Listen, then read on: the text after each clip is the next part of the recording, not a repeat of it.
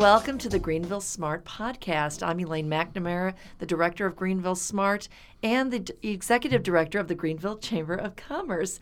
And once again, joining me today is the executive director of Greenville Smart, Mr. Breck Nelson. Hello, Breck. Good afternoon, Elaine. How are things going with you?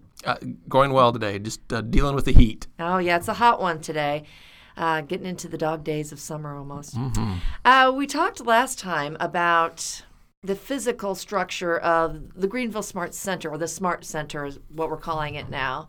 But before there was an idea of the actual center, I believe there was an idea of an initiative simply called Greenville Smart.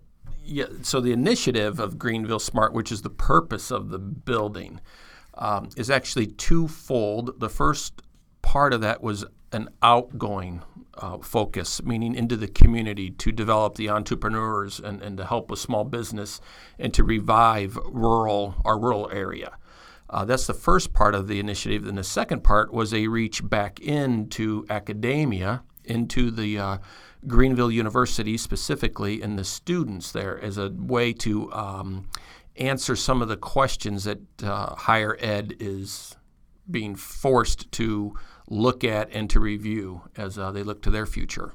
So it's basically two parts coming into one program for expansion and the betterment of both. Exactly, because we're finding out that the small community of Greenville and our university itself actually have to coexist, because both have a piece that is needed, so we're not complete without both pieces. Exactly. And we've talked a little bit about why Greenville Smart is different from other programs that might combine, internships or, where you've got college students working with local businesses. Greenville Smart goes a little bit deeper than that. Exactly. So internships are historically a student would come to school, they would sit and listen to classes and write papers and read books, and then eventually earn the right to apply for internships. And that model still works today, but students coming in today are looking for more. They're looking to, they want to know why they're learning what they are learning and how to apply it. So we want to give the students that opportunity to not only participate in the lectures and in the books and the research, but then to apply it into real life situations and circumstances, much like an internship was originally designed to do. However, most internships with students over a semester or two were more regulated into doing filing papers and mundane type of work. The grunt work, as they say. Because they were an intern. Right. Now we're trying to identify actual instances in real-life circumstances through industry and business where there are real-life problems that need to be solved or real issues facing that these students can do the research and apply what they're learning to directly. And that's pretty much what Experience First at Greenville University is all about. Experience First is an awesome model of this, where a group of students work on a specific task for a company. Now what we're hoping to do is to take it an extra level where the individual student can learn applications and gain life experience and service through areas of their personal interest. Right. And for those of you who don't know what Experience First is, because there's a lot of community members out there listening, Experience First is a program that the university puts on. It's a class, but it's more of a real world, and it is a form of internship. However, it's done in groups where the students learn to work not only with a team, but it's a team of people, of students. And you would think, this is what kind of blew me away. It's a small campus. It's a small university. They got groups of students together. A lot of them didn't know each other. Oh, that's exactly right. So you have a student in digital media working with an art student, working with an accounting major, and each has a unique set of skills and gifts, but they're finding out that they really need to rely on each other and their input that's valued to complete a task that's set before them. Right, and that's another unique thing about it is not only are they in different majors, they come from different parts of the country and sometimes different parts of the world, and they're put together with sometimes local businesses, sometimes they're businesses outside of the Greenville area, and with some nonprofit organizations. Given a task, they have to work on it together. And what I like about it, it's not just an internship task. There's a meaning behind it. There's value that the companies need and hopefully recognize at the end, and many of them have. That's why many of our companies have experienced, or with Experience First, have reapplied and participated several times. Right. And I know we've worked with some companies more than once. I really only was able to be a part of it this past semester, in the spring semester, and we worked with Marcoot was the project that I worked on. You worked with Enertech. Yes. So with my group, it was more of a marketing project for a new product that Marcoot had put out. The students loved it because, they got to go out to Marcoot. You get to, meet the family, for one thing, who are wonderful, see how the whole production runs, how it started. And that was another thing I liked about it, is the meaning behind the project, or the meaning behind the business. These students got to find out why the business is so important, in this case, to the family. Exactly. Which was wonderful. And what does our producer wanted me to tell people, what does Marcoot make? Marcoot. Well, they make more than this now, but they're famous for making cheese. And what I love about their story is they had this family farm. It's been in the family for generations. And this generation that's running the business right now, they're the youngest generation, basically. Well, the youngest that are able to get up and go to work. There's some little ones out there. But their father had daughters. The daughters went out in the world, went to college, studied other things besides farming, got out there, and were doing their thing. And their father said, don't worry, don't come back to the farm. We're going to have to sell it. It looks like, it's just not making any sense anymore. The daughters came back, and along with a friend of theirs that they grew up with, they turned things around. They started making cheese.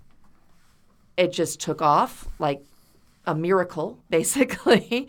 And now not only do they make cheese, they're getting into ice cream. They distribute all over the country. I know that, and possibly the world. I'm not sure. But if you go to their website, you will find a long list of places that have Marcoot products. And we worked on a product where they took the whey from the cheese that they make, and they turned it into a protein product that is now used by several professional sports teams. That's where it started. And now you can find it at Schnucks and Deerbergs and whatever. It's called Extreme Ice, and it's almost like an ice cream, but it's more of a protein product. So they took something that was considered waste and made it important, and made something useful out of that. And that's a kind of another, I don't know, it's just a metaphor for how... It's a great thing. The Marcoot Dairy and the Marcoot sisters are a great example of rural entrepreneurs. Exactly. And what the beautiful thing about that in the university is we are able to come alongside of them and bring the knowledge and the helps from the university to the Marcoot sisters, so we can help with some of their special marketing needs, where we have students that are developing some of this expertise, and they can go along the side of them and assist. So that's a great thing, as part of what our initiative, Greenville Initiative, is. Yeah, that's what I love. And another great byproduct of that Experience First project for that particular one is one of the students that was involved in this last marketing project for them now works for Marcoot. That's you just never know. Wonderful energies and collaboration that can come together. It's fantastic. And, the other projects, we've worked with people in the music industry, like your group was with Enertech. We've worked with Age Smart, all sorts of projects. And just the students have really, I believe they've gotten something out of each one.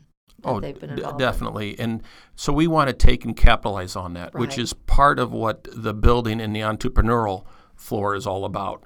We want to take the students and startups now that need assistance with maybe marketing, maybe product research or client development, all kinds of different areas involving our art students, involving accounting, like we've already mentioned, and multiple others. And my Experience First group, they actually wrote a jingle that can be used for advertising. So it's taking our music students and audio engineering students, and we want to, again, put them in real-life circumstances where there's deadlines to meet and the pressures and so forth to apply what they're learning and not waiting till later when they graduate or right before graduation, but to involve this as they develop in their students in their career paths. Right. It's pretty amazing. It's an amazing program.